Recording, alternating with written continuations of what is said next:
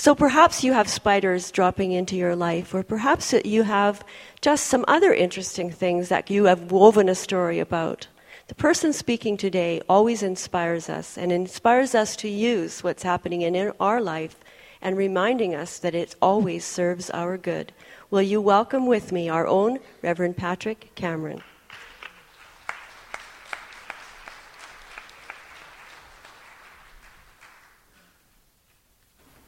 All right, good morning. So I know most of you have been here before, and we usually sing a song and do a prayer. And we'll do that again right now. But we're going to sing a different song this morning than we typically do. And I've asked the band to join me because it's fun to be up here with everybody. And hey, George, how are you, buddy?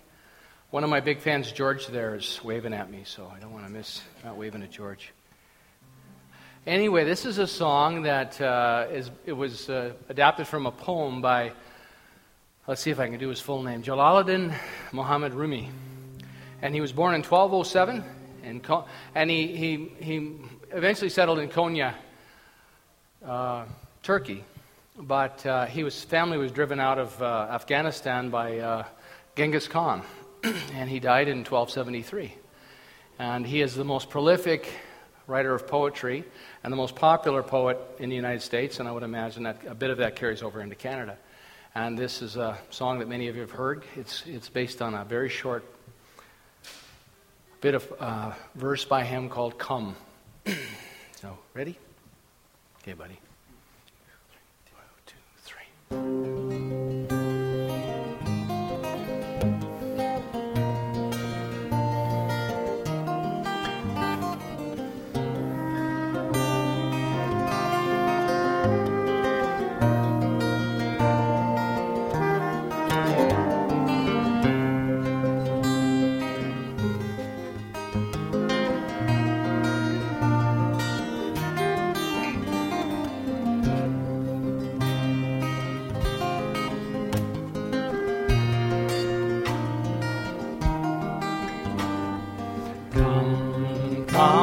Whoever you are, wanderer, worshiper, lover of leaving, come, whoever you are.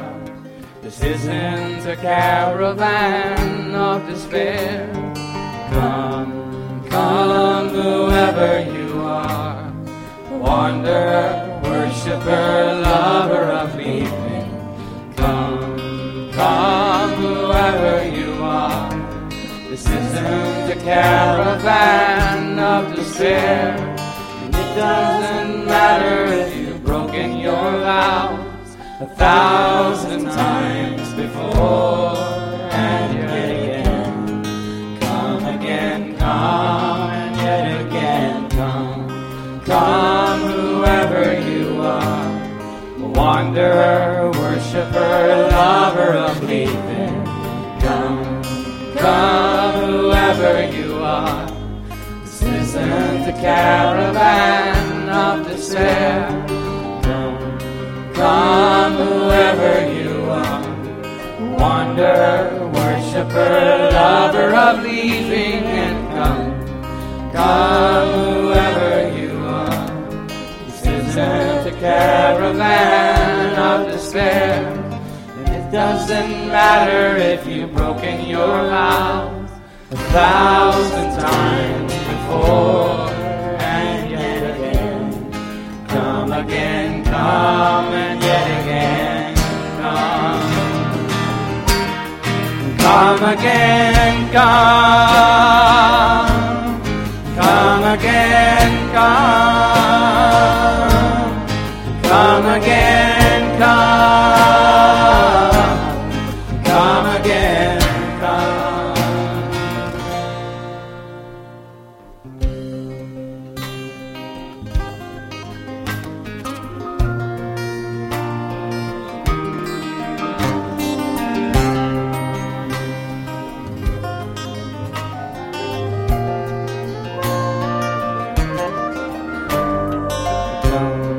Come, whoever you are, wanderer, worshiper, lover of leaving, Come, whoever you are. This isn't a caravan of despair. Come, whoever you are. Wanderer, worshiper, lover of leaving and come, whoever you are. This isn't a caravan of despair. And it doesn't matter if you've broken your vow 1,000 times before, and yet again. Come again, come, and yet again, come. Come again, come.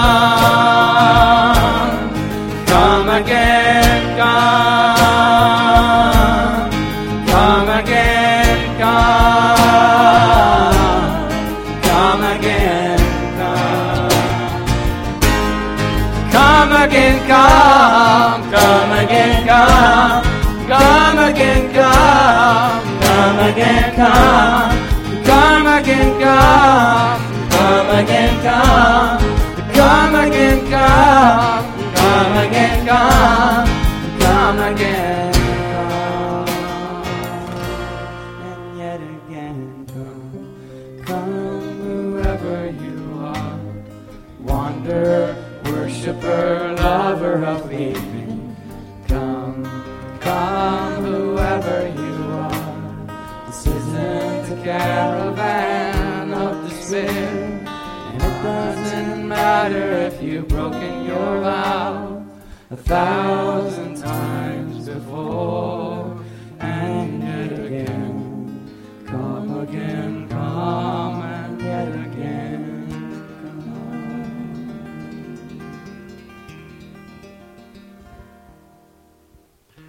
So let's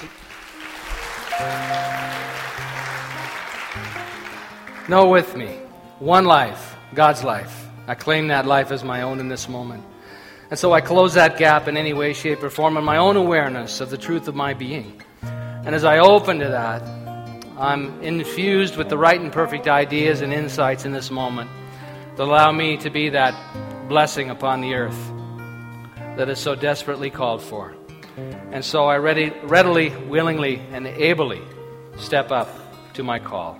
For this I give thanks. I give thanks for the blessings of this day, for music, for laughter, for love, for friendship, for creativity, and for the unbounded possibilities to stand in both worlds, the mystical and the practical, and to apply that experience with great beauty, joy, and generosity. For this I give thanks. And together we say, and so it is.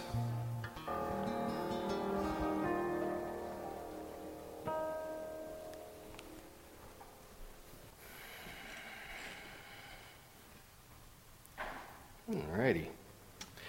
So it's fun to be able to do that. I mean, it's really fun. It is an experience.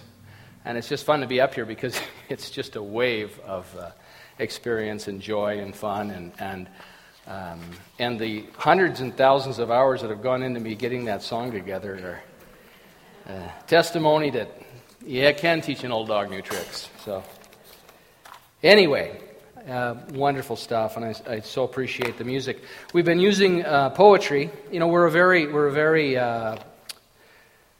celebratory in how we do a spiritual community, and it's around this whole idea of celebration. It's around dance. It's around story. It's around inspiration. It's around the silence. And so, any way we can do that and create that experience. So the music does that, and I've been using poetry. And if you've been around me at all, you know I love poetry.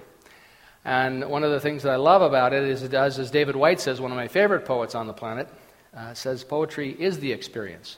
If poetry is well written, it's timeless, it crosses all cultures, and it speaks to that heart, that longing that we all have in common. And so I think it's one of the things that has always drawn me to great poetry. Rumi, the song we just sang, is a poem. Rumi has written... Rumi would grab there was a pole that he would circle around with his hand, and he would just go into sort of this altered state of awareness, and he would recite poetry, and then his students would write as fast as they could. He was also a musician. And so what we have now, he's got, I think that they've translated about 2,000 of Rumi's poems. And there's about another 20 or 30,000 yet to be translated. So we're just scratching the surface of what this amazing individual. And he was a member of the Sufi tradition. And the Sufis are the lovers of God in the Islamic tradition. And so his legacy continues to be with us. And fortunately, he was around soon enough that we wrote things down and it's recorded. So it's wonderful to have it. So poetry is the experience. And what David Whyte talks about, and I've been using some of David Whyte's poetry to help expand and accent and support some of the discussion we've been having. And I started out at the beginning of the month with 10 questions. And the questions are really ways of contemplating in a way that is very specific and direct about what we might entertain and think about as we go along the journey. So they're not questions, in other words, to answer, but they're questions to use as a tool in our experience. And I'm not going to backtrack today on the first 6, but if you're interested, you can go on Oprah Winfrey's website, and she has it on her website, the 10 questions that should never go away, and it's by David Whyte.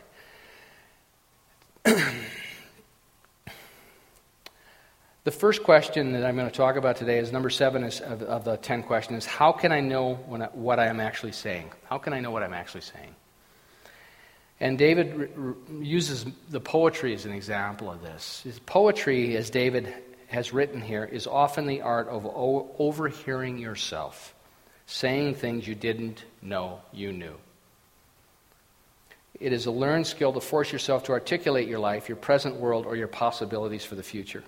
And we need that same skill as an art of survival. We need to overhear the tiny but very consequential things we say that reveal ourselves to ourselves. So it's interesting because it really is noticing what we give our attention to. Noticing the noticer, which is us. And David would say that what happens with poets and what brings you to good poetry is the poet must simply get fed up with himself. He must become fed up with ourselves in order for a new idea to be given birth. Because, we've all had these experiences in life. We've done the same behavior over and over and over again, and we expect different results. And finally, we just get to the point where we say, I can't do this anymore. I've done this, been there, done this enough. It's time to change. And typically, that is when the change begins for us. He talks about, and what I love about David is his influences. And I think that one of the things I resonate with is he's had very similar influences to what my experience has been growing up. He grew up in England, in Yorkshire, England, which is the north of England, and he talks about his father. And growing up in Yorkshire, England, his father was the kind of guy that would say a spade is a spade. This is life. Look out, see life, and that's what it is. And his mother was from Ireland. And what his mother's attitude was, a spade is whatever you want to make it. And so he had these two different perspectives on life. And so the Celtic tradition, and my mother's very similar to this, so I can really relate to this. David's mother and my mom should have got together. Is that with the Celtic tradition, it's always their idea is that the other world is just around the corner. And it's just a step away. But many people will spend a whole lifetime contemplating this step, but never taking this step. And it is that mystical journey, is stepping into the mystery.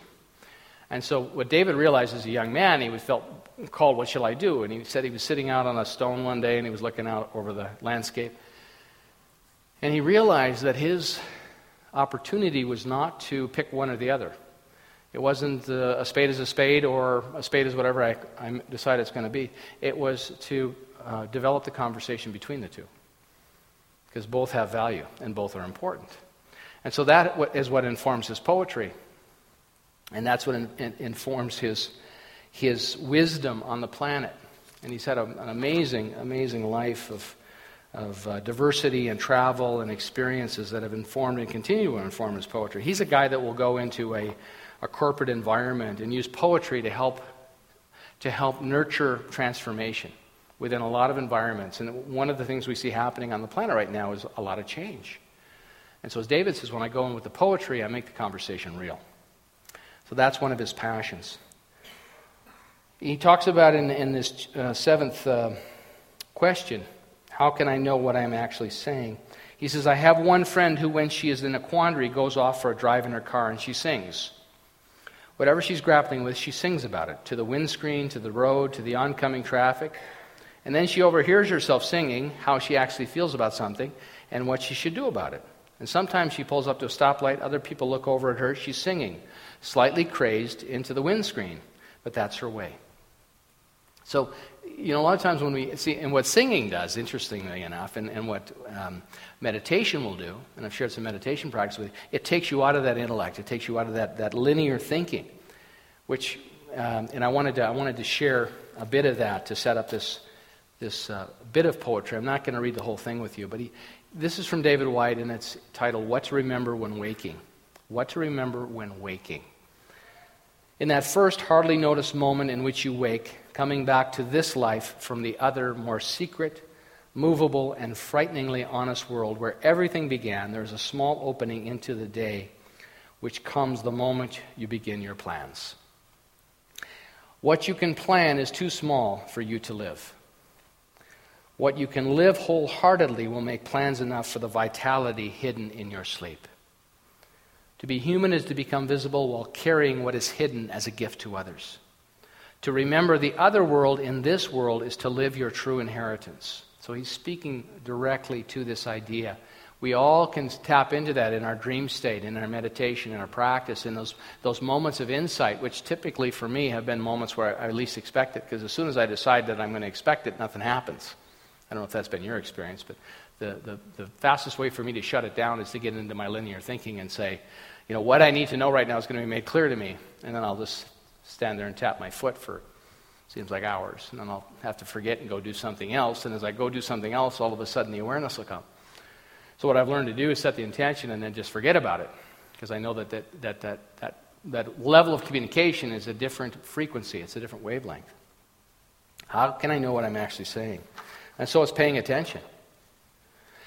He continues in this poem, You are not a troubled guest on this earth.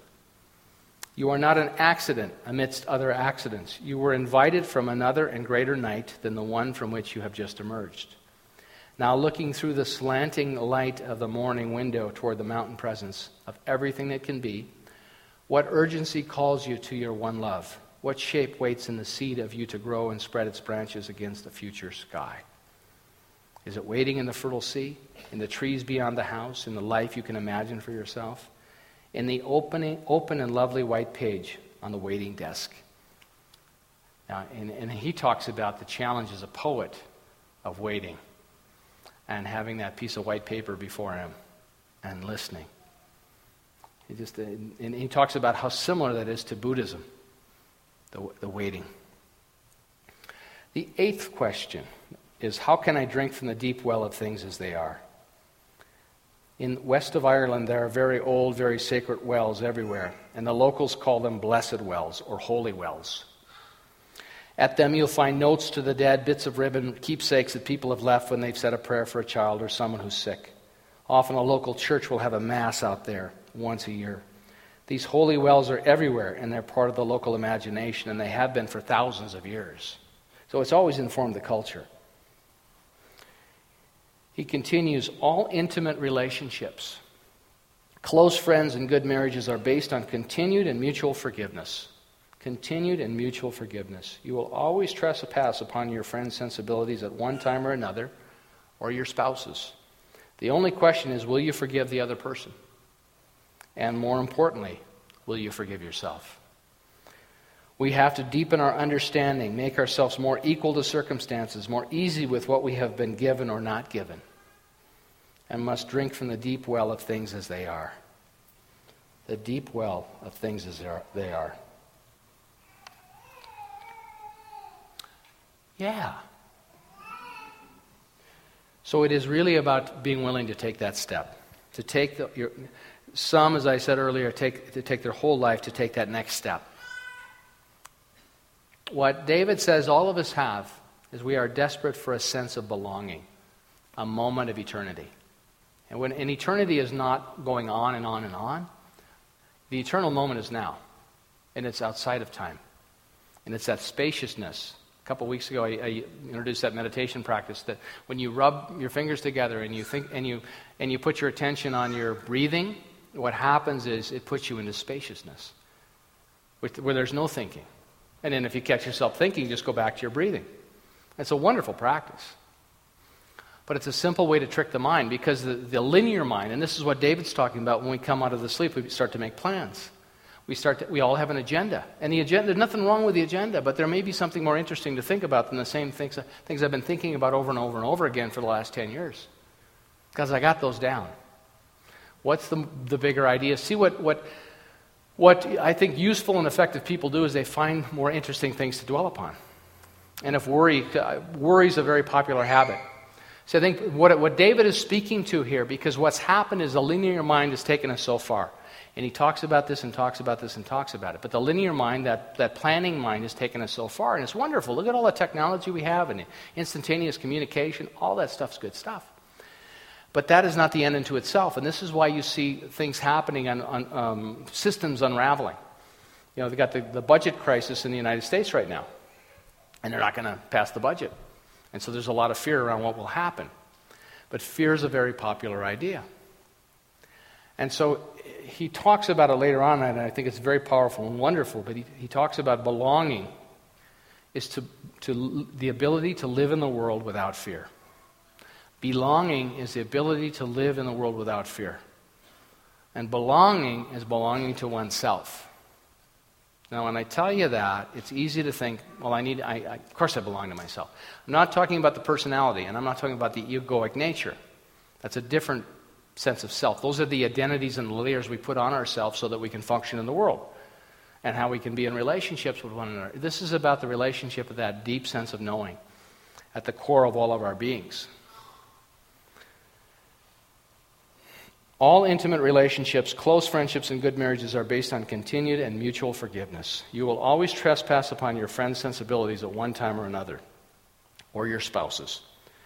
The only question is, will you forgive the other person, and more importantly, will you forgive yourself? Because if we don't do that, if that's not part of our practice and our habit, then we stay stuck there in that relationship. And it can look like resentment, it can look like distancing ourselves, pushing people away, whatever it may be, anger. It can lead to a lot of things, and because it has to, because energy and intention get played out. But if we're able to free that energy sooner than later, something more interesting can happen. And it's also really, truly about forgiving ourselves. So if you've held a resentment about someone for a long time and you think, man, I've put a lot of energy into this, it's just a matter of doing the forgiveness work. We must drink from the deep well of things as they are. It's easy to fall into resentment. It's easy to look out in the world and say, this person has something and I need that. And what David talks about belonging is that once we belong to ourselves, we don't need anybody else's stuff because we realize we have everything we need. Can I live? The number 9 is, can I live a courageous life? Courageous life. Human beings, David writes, are constantly trying to take courageous paths in their lives, in their marriages, in their relationships, in their work, and with themselves. But the human way is to hope that there's a way to take the courageous step without having one's heart broken. And it is my contention, David says, that there's no sincere path a human being can take without breaking his or her heart. It's inevitable. So if you want to live a courageous life, and that's what the heart is, when the heart is broken, it opens it up for a bigger experience. He says there's no marriage, no matter how happy, that won't at times find you wanting and breaking your heart. In raising a family, there's no way to be a good mother or father without a child breaking that parental heart. In a good job, a good vocation, if we are sincere about our contribution, our work will always find us wanting at times. In an individual life, if we are sincere about examining our own integrity, we should, if we are really serious at times, be existentially disappointed with ourselves. So it can be a lovely, merciful thing to think, in quotations, actually there is no path that I can take without having my heart broken. So why not get on with it and stop wanting these extra special circumstances which stop me from doing something courageous? I might as well get on with it because it's inevitable. And that's part of the process of belonging. Belonging is the ability to live in the world without fears. Belonging to oneself. David tells a story about he was in the Himalayas with a friend. They were hiking and they had a Sherpa guide with them. And he said he came down with amoebic dysentery. So he was really weak and he was in a bit of delirium. And he came down from the mountain. He came down this trail. They just opened the trail up had been closed for a long time to any foreigners. And he came into this village, and as he was coming into the village, the landscape, as they were coming down from a height, they looked and they saw all these huts and houses they were ancient, and they all had flat roofs made out of stone. And he said that at the doorway of each residence was a horse. There were half doors, and the horses were all sticking their heads out, looking up and down the street. He said it looked like they were all talking to one another, having a conversation. And there was a lone man that had this very large key. He was a lay monk, as David describes him. And he's walking down the middle of the street. And so the monk saw them coming, and he shouted something out. He said even their Sherpa didn't speak the language. But it was such a remote village, and he said that he shouted something out, and hundreds of people filled the main street. He said, I don't know where they came from. And they got into the village, and these people literally picked him up and carried him. And the one thing that they had that was precious to them was their temple. And the monk had the key. The big key was for opening the temple door. So they carried him up. They literally picked these guys up, carried him to the temple, opened the door, and showed him the temple. And they didn't have any language to share, so they figured, you've come this far, and we've never had visitors before, so obviously you came to see our beautiful temple. But he talks about just how our longing is to share what's precious to us with others. And so they just knew immediately without language that this was so important. Come see the temple. And all of those sort of things have informed David's poetry in his lecturing as he's moved down through the world and his own evolution. David says the people who will be the most useful going forward, the people that will be the most useful going forward, are the people whose belonging is stronger than their fear. People whose belonging is stronger than their fear. When Jesus talked about it is not I but the Father within, he was talking about that home. The things that I have done ye shall do and even greater, he was talking about that home. The Buddha talked about it. Every elevated consciousness that has come down through the ages was speaking the same language. They use different words, but it's about belonging. And David has written a book called The House of Belonging, but belonging to oneself. And when we belong to ourselves, we don't need anybody else's stuff. Because what's ours comes to us. I've heard it said many, many times, what is mine will recognize me by my face. I've heard it around the prosperity principles of our tradition that you cannot, it's all of our opportunity to claim our divine inheritance. Every one of us is unique and talented and gifted in a unique and amazing way. Every person has unique skills and talents and gifts. And so part of the I think, pivotal piece about being able to deliver and share those gifts with the most effectiveness is continuing to nurture that and develop that relationship. And so as David says, the mystical and the practical inform. And that's what we are in this teaching. We're a metaphysical teaching. And so our questions that come up for us are always different. There's always something for us. There's always some contemplation. But once we understand, once we belong to that, and we ease into the conversation, many times David will say, ease into the conversation. He's talking about that intuitive. He's talking about that still small voice that all of the traditions once again talk about. And developing that and having space in our lives to get out of the way at times and say, I don't know right now, but something within me does know, and I'm going to let that inform me on this. As I said, a lot of people loved it a couple weeks ago. I said, if it's right, make it easy. And if it's wrong, make it obvious. In fact, I went on Facebook, and people were quoting me, and I thought, okay, you can quote me on that. I didn't come up with that, but you can quote me on that. So I guess I should take ownership. Yep, I thought that one up. That was mine. But if it's right, make it easy. If it's wrong, make it obvious. The infinite currency is ideas. Belonging is the ability to live in the world without fear. And the people who will be the most valuable and the most useful, not valuable, but useful, as David says, are the people whose belonging is stronger than their fear. And if we look at the headlines being held up right now, there's a lot to fear, according to what they're telling us. If systems break down, it'll be chaotic. But what are we going to do? We do the best we can. And all of us joining in hysteria around a system breaking down or a system being delayed, I don't think is a very interesting nor productive way to be in relationship. And it takes life wisdom to do that. It's a journey. Everyone belongs to the world in a unique and wonderful way.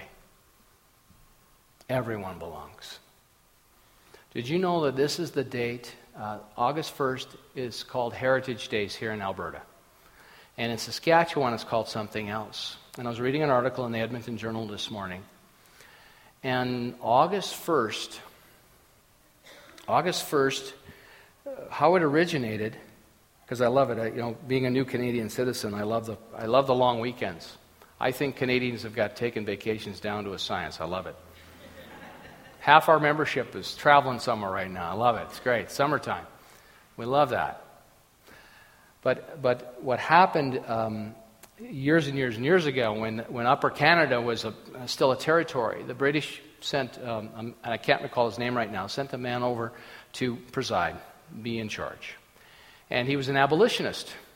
And he said, slavery, we're not going to have slavery here in Canada. That's when the Underground Railroad started, when a lot of the slaves would make their way to Canada for freedom. But he was an abolitionist. And so this is Emancipation Weekend, is what this day is all about.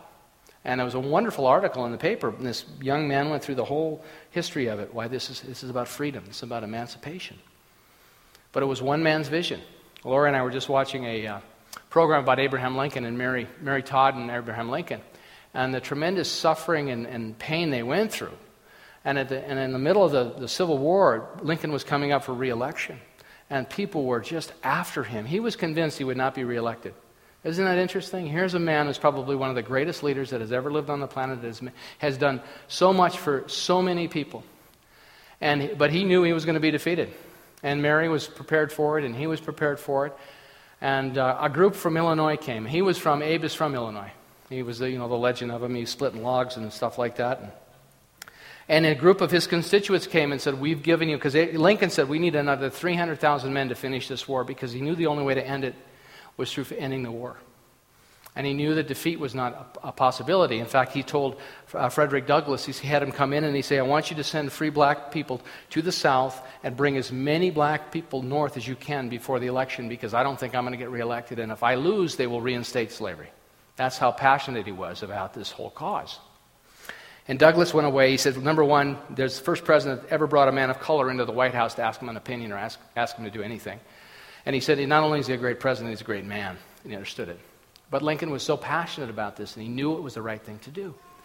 And he said at one point in time, and hundreds of thousands of people died, and he sent them to war over and over and over again, and we would never accept those losses now, but like 500,000 people.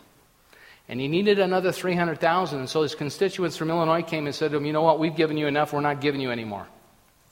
And they said, Lincoln listened to all of it.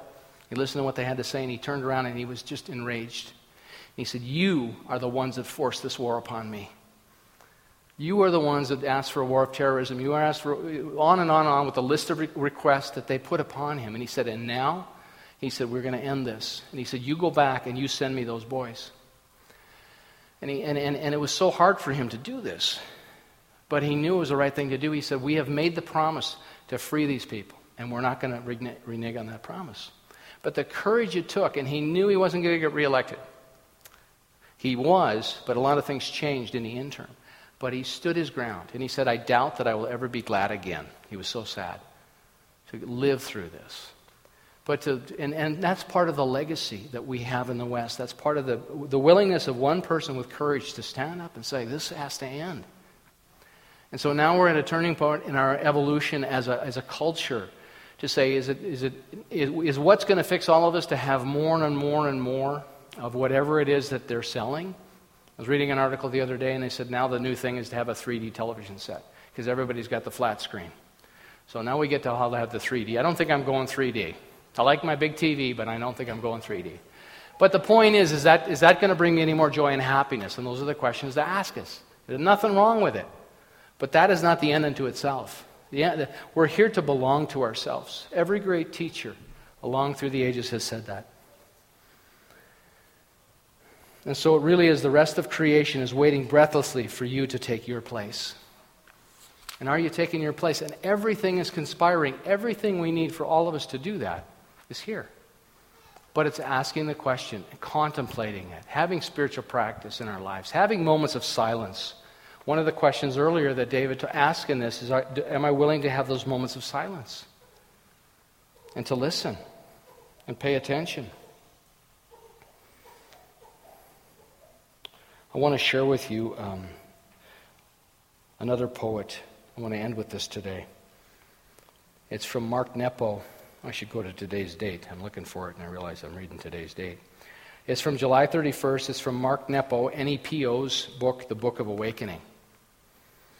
And on July 31st, so every page in here, every couple pages is a writing for around the year, 365 short little excerpts. And this one, he writes, is "The eye is the lamp," and it was inspired by a quotation from Jesus. "The eye is the lamp of the body. If your eye is sound, your whole body will be full of light." So Jesus understood the mystical experience. He understood the divine connection. And he wasn't the great exception. He's the great example. And that's part of the challenge for us as well. As long as we continue to make him the great exception, yeah, he was the Son of God, but it isn't for me. We're all the sons and daughters of God.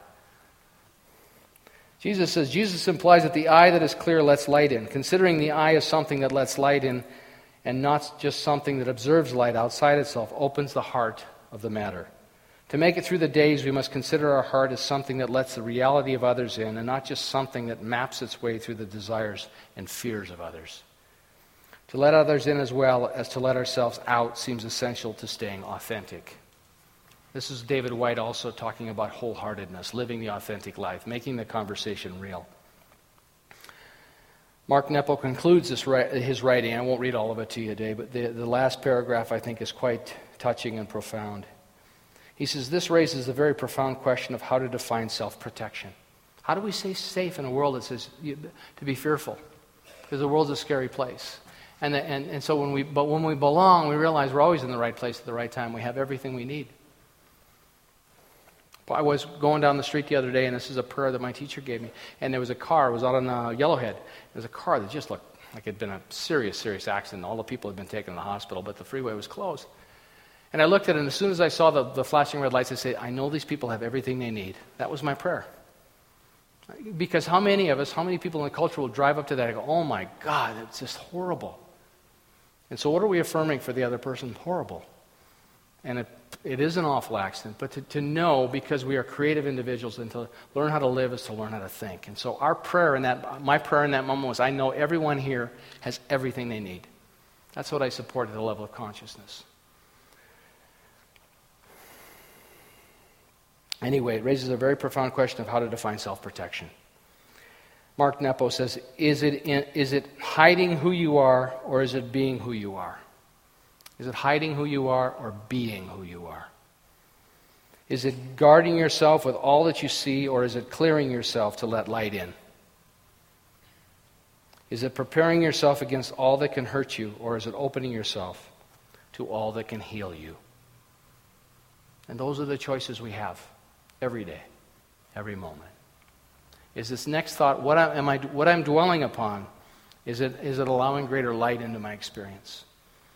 Am I protecting myself, or am I opening myself to that divine flow of life, that stepping into that mystical that David White talks about, that is just around the next corner, but most people will never take the step? And to come home to belong to ourselves, the belonging. Because what the world needs are people that feel they belong. You and I belong.